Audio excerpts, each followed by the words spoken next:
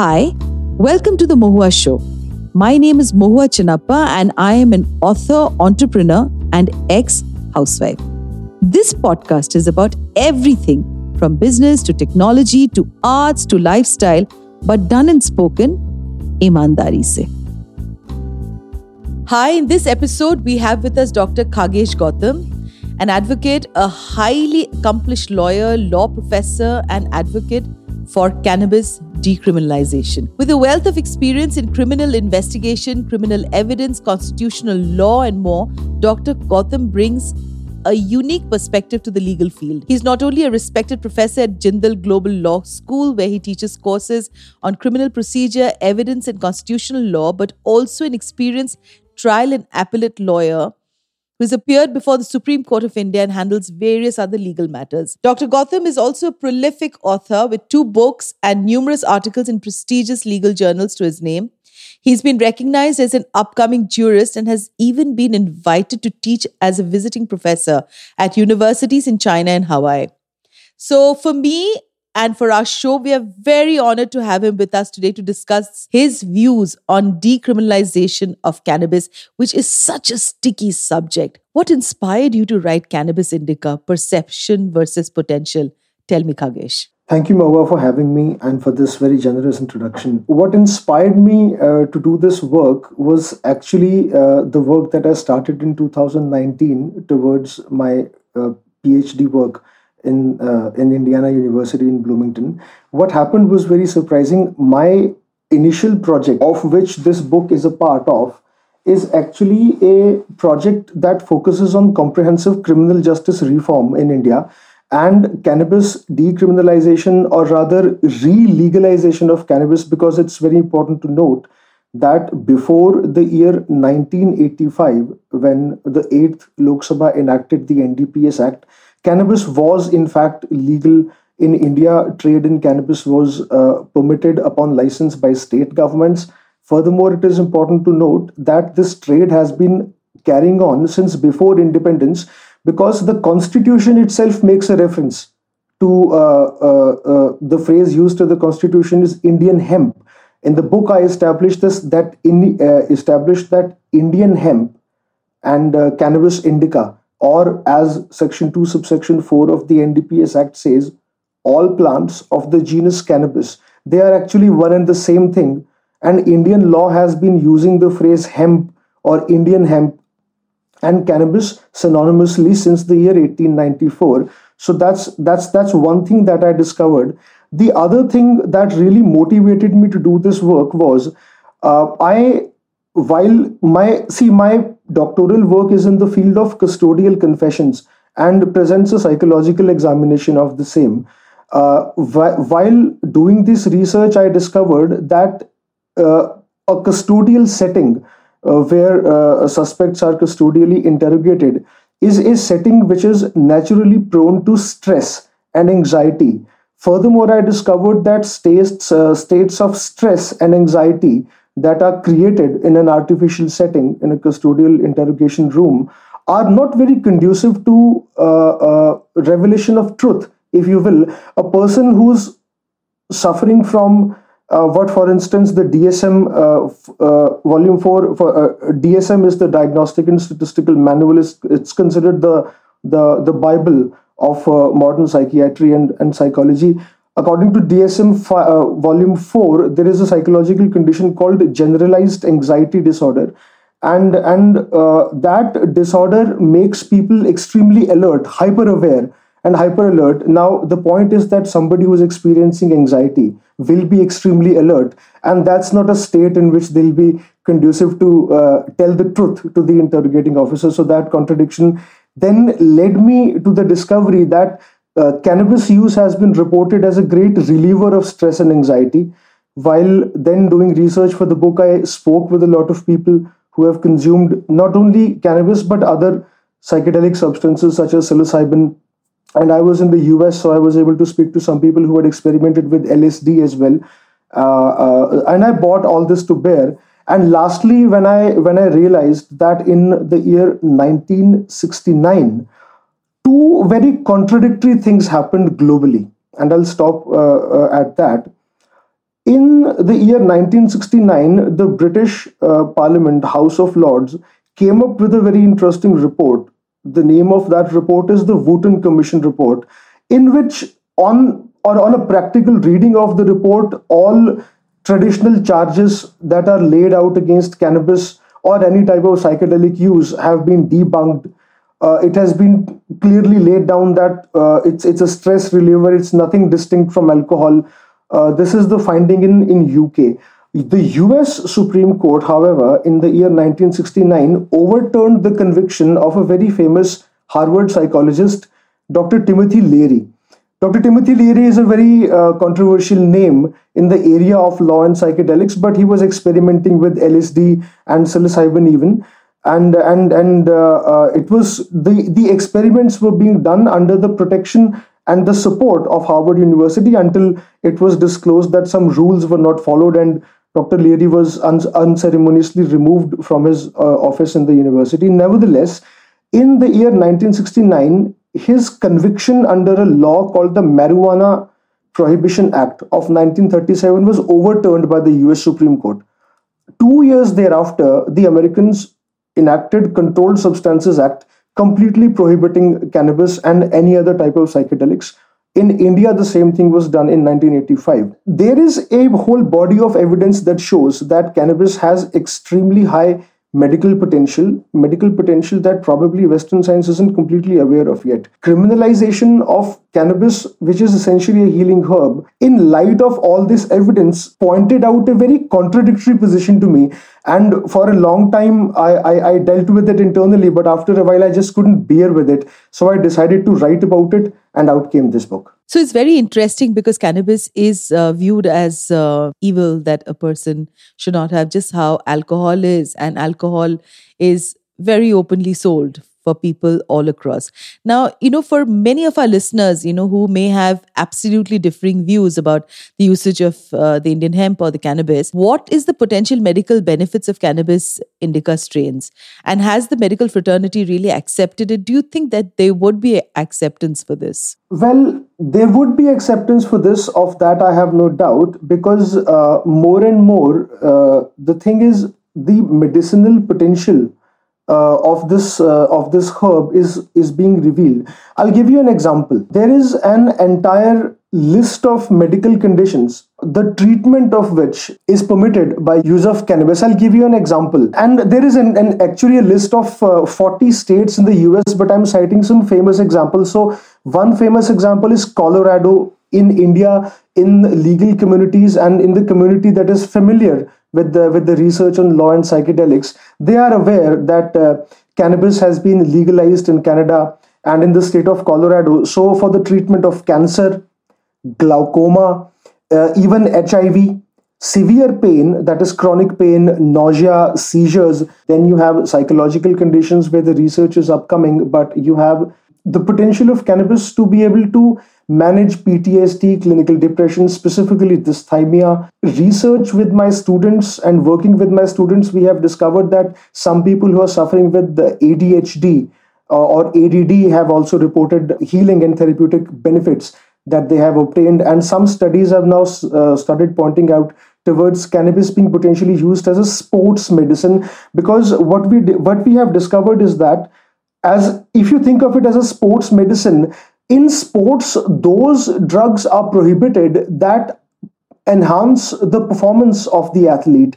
However, cannabis, when you consider the neuropsychological effects of the drug or of the plant on the nervous system and on the body, it is the opposite of a performance enhancer. So you have a situation where not only for the treatment of medical conditions, but also for managing routine pain, cannabis and cannabis-based medicine is now being recognized more and more therapeutically. One thing I'd like to add also to this, Mohua, is that in India, it is widely accepted that cannabis is a prohibited substance, an addictive substance, and a dangerous substance because it is prohibited by the NDPS Act.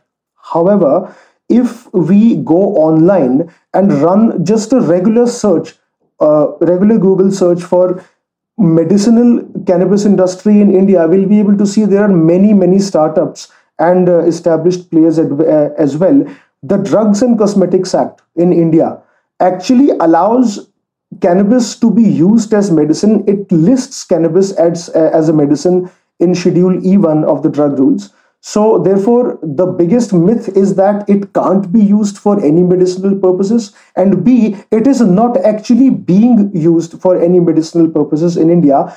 The truth, however, is, and which is easily disclosed on a bare Google search, is that it's the opposite. It has medical potential. The medical potential has been known since the year 1894. It has been repeatedly established in studies that have been published since the year 1894, a total of 7 at least.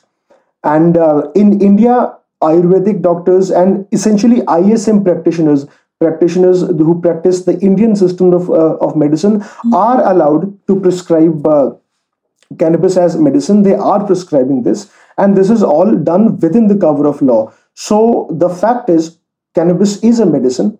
Sciences have known this. Historically, this has been known. And in India, perhaps the awareness lacks. And of course, podcasts like this do help in spreading awareness. I've noticed all this in my book, by the way. In 2016, Uttarakhand became the first Indian state to permit large-scale commercial cultivation of industrial hemp.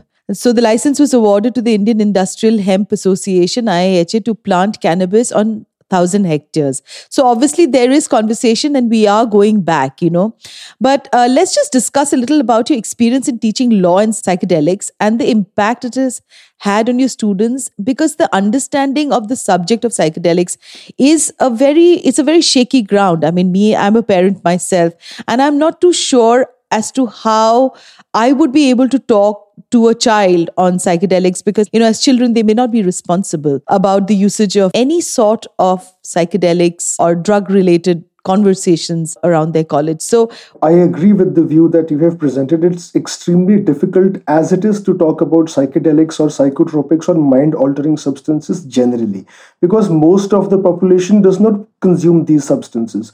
If somebody has had a chance to consume them medicinally, they know the effect that they have on the mind. And it's, of course, you are a parent, and I meet with several parents, and I totally agree. And I share the point of view that these are, dangerous might not be the right word, but they're risky. And as responsible members of society, we have every reason and every obligation to protect our youth from falling into addiction and other risky behavior. So I share.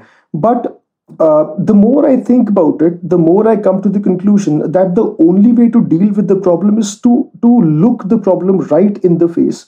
If we want to protect our youth from the side effects of these substances, we owe it to our youth then to study them and to understand what exactly happens. Now, speaking with the students, I have realized, so that's one side. The other side is the students, the youth. The youth are adventurous, they like experimenting, and of course we don't want to kill that spirit, because that's what propels progress in our society. But of course it's a double-edged sword. Speaking with my students, I have found that students generally, and youth generally, not students but youth generally, because I do speak about this not only with my students but also with my fellow faculty members, with fellow members at the bar, judges, and such, law enforcement officials I've spoken with, and in my own family, I have had chance to have detailed conversations. So my experience is that the youth does not really know how to talk about these things. B, they do not know with whom they should talk about. So if we look at the problem from those two angles, A, we need to give our youth a vocabulary in which they could intelligently talk about these issues. And the book does that. Several of my students have professed, and I have no reason to doubt that they are teetotalers. And yet, some of the most insightful research that my students have presented to me has come from those who have zero experience with any type of psychedelic or mind-altering substances, not even coffee in certain cases. So that's very interesting to note.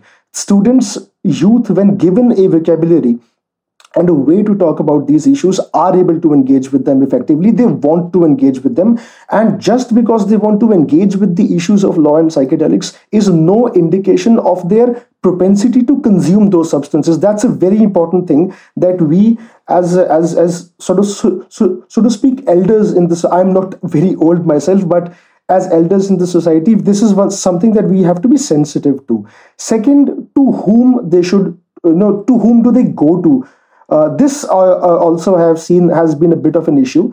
Therefore, I think the most important contribution of the course that I'm teaching in the university in the coming semester, Law and Psychedelics, and the book Cannabis Indica Perception versus Potential, is one of the books that we're using in the course. The most important contribution that I have seen, and I've been doing this for a year and a half now, is that students get a safe space in which they know they will not be judged, and whatever they want to talk about, they can openly discuss. I have seen that this particular thing has had a lot of therapeutic effect on the students, and personally, it has benefited the research because it allows us to get a clear look at the manner in which the consumption of these substances affects the mind, the thinking patterns, the behavioral patterns, as well as the body. So those are the contributions that I've seen. I hope that answers the question. Yes. Khagesh, it's very interesting because you are in the field of law, but do you think the Indian government's current stance on cannabis compares to other jurisdictions? And in many places, many people feel that sometimes the law fails us in some spaces. Tell me your opinion about the government's current stance on this. Mahua, I think that's a very important question. And a bit of it I have also addressed in the third part of chapter 5. I think the government's stand can be looked at very objectively from a few legal developments. One of those I've discussed in the book is an amendment that was done in the NDPS Act in the year 2014, which basically enjoins the government to make sure that whatever substances are prohibited under the NDPS Act are available for medicinal and scientific research.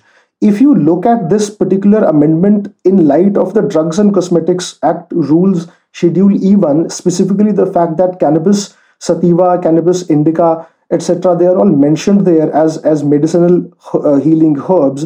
I think the government has put itself in a peculiar position where they must do all that they can to promote at least the medicinal cannabis industry. That's number one. Number two, another important development that is currently underway is the enactment of a new Drugs and Cosmetics Act, which will replace the old law. I have examined that law without going into too much detail. I think there is a lot of scope for improvement. And I think that if the government are sensitive to their already proclaimed position in Parliament, I think a lot of productive progress can be made in the enactment of this new law. Recently, it has been pointed out in the news that the Indian government has supported the removal of cannabis from, I believe, Schedule 4 of the 1961 United Nations Single Convention on Narcotic Drugs. I think that's a very welcome move, but I think that leaves much to be desired. As of now, as of today, cannabis and cannabis resin continue to be mentioned in Schedule 1 of the 1961 Single Convention. Schedule 1 of that convention is a list of all those substances that have no known medicinal potential. Similarly, in Schedule 1 of the 1971 United States Congress enacted Controlled Substances Act, there is the same legal position, and this is the legal position under the 1985 Indian Parliament enacted NDPS Act.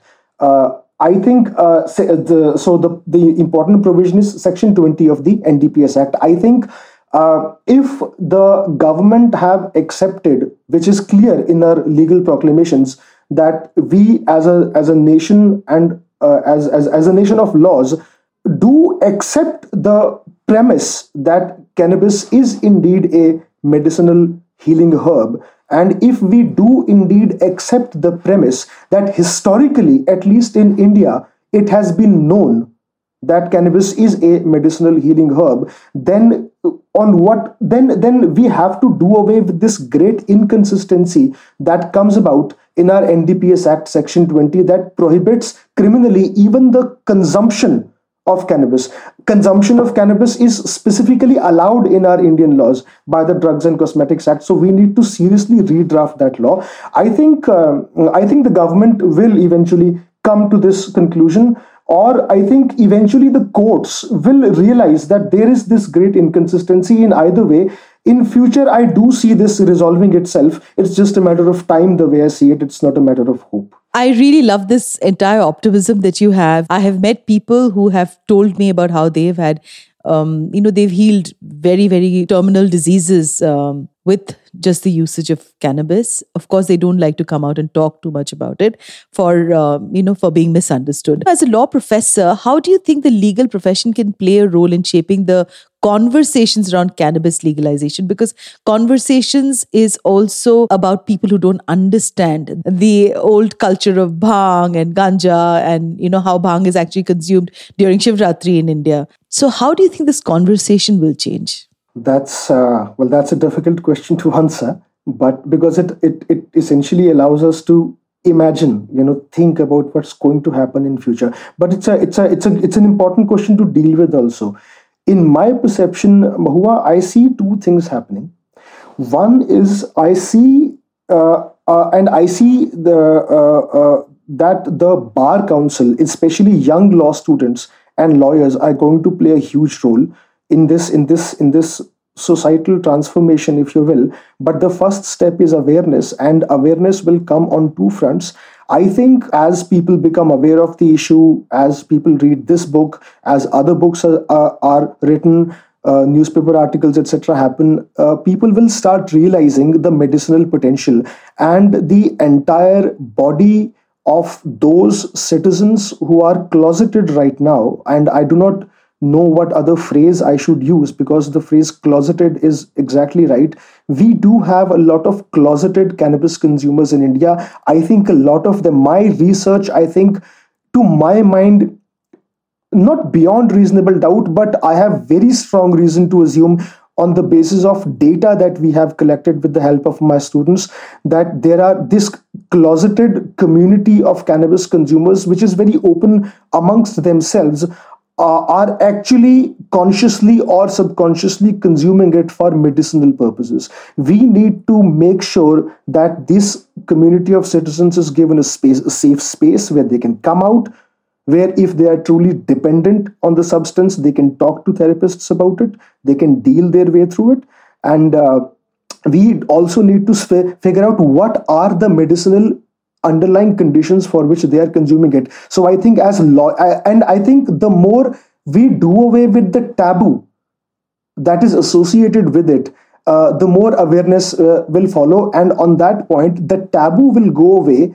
The more we realize that the consumption of, for instance, you correctly mentioned bhang, which is cannabis consumed in a shake or in a liquid, in an edible form, if you will. So we have to first realize that the phenomenon of consuming edibles, as it is known in the West, is actually quite indigenous to us. The Indian Hemp Drugs Commission report of 1894 mentions the preparation of sweetmeats, if you will, mithais, that use bhang and cannabis oils and extracts, etc. So that's one. Secondly, we have to realize that the use of cannabis, this is very sensitive, and it's very important to note that the use of cannabis has been associated with worship, with the worship of Shiva, Lord Shiva particularly, but there are instances of it being used for worship of other gods. The way I look at it, I examine, this is called entheogenic use, and a very famous American scholar, Professor Houston Smith, who was working with Professor Dr. Timothy Leary for a while, he wrote a very famous book, and a lot of other research that he has done tends to show that there is a connection of some sort between what is termed as a genuine religious experience and entheogenic use, which is not limited to cannabis itself.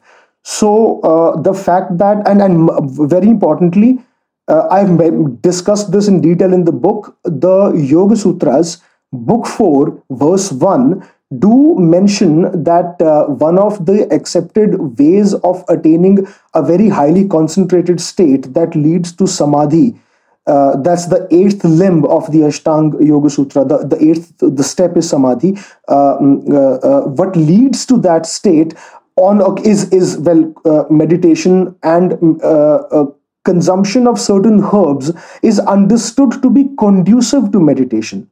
And I've discussed it in the book that cannabis is one of those herbs. So there is a connection there that we do have to study and very carefully examine. And I think once we do that, we do realize that there are constitutional arguments against cannabis.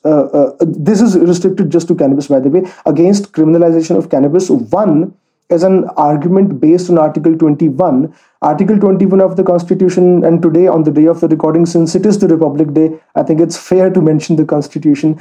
Article 21 protects the right of life and personal liberty. That has been interpreted by the Supreme Court to mean the right includes the right to exist with personal dignity. On that, there is no dispute.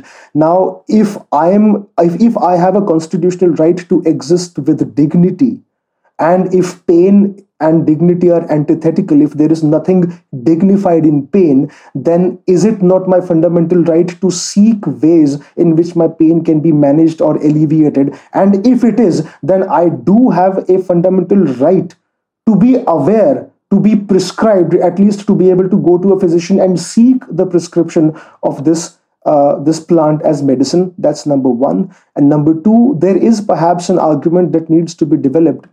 If we closely look at the text and the doctrine of Article 25 and 26, which talk about fundamental protection of religious freedoms, then there seems to be a case that if, say, for instance, a hypothetical situation where a saint or a sadhu establishes a religious premises and establishes an idol. So now the land actually belongs to the idol. This is traditional Hindu law. Now, if the lands of that akhada or that temple, etc., if a certain part of that land is used to cultivate cannabis, which is then offered to the Lord, the Shivalingam, as an offering, then act is actually violative of the NDPS Act Section 20. But is that not an act that is worthy of being immunified, of being protected from unnecessary state intrusion on the grounds that the land per Article 26 belongs to the establishment and the cultivation of this is for an essential religious purpose, which is the worship of the installed deity or the image thereof? So those are two of the key arguments that my students and I are working on very furiously these days. We'll see in which direction this takes us. In 1841, William Brooke O'Shaughnessy introduced cannabis into Western medicine after living in India. He wrote of many therapeutic uses of cannabis, including a case where cannabis stopped convulsions in a child. But while we're saying all of this, we also know that, cannabis usage and the decriminalization that you are talking about, I don't know whether India is ready, for it just as yet. As much as, cannabis has been prevalent from times immemorial, especially in a place like India where it's consumed in the form of ganja or bhang. Cannabis can be used in several forms. It's often also smoked as a dry, shredded green and brown mixes of flowers, stems, seeds, and leaf. There is a conversation that says that someone can become as addicted that they can be with alcohol and tobacco. A person dependent on cannabis can also have withdrawal symptoms, and it can get very devastating for a youngster who may not be able to understand the symbiotic relationship, between siddhi and the usage of cannabis. So before I end this episode, just for my listeners, I would like to read out one part from your book for people who are interested in picking up this book. And I'm sure there are lots and lots of people who would love to read about this. I personally believe that there is a huge market now for hemp companies where there's food, there is cosmetics, and there is anti-anxiety oils that's available. And India, as we're talking about becoming more and more Indian and embracing our roots,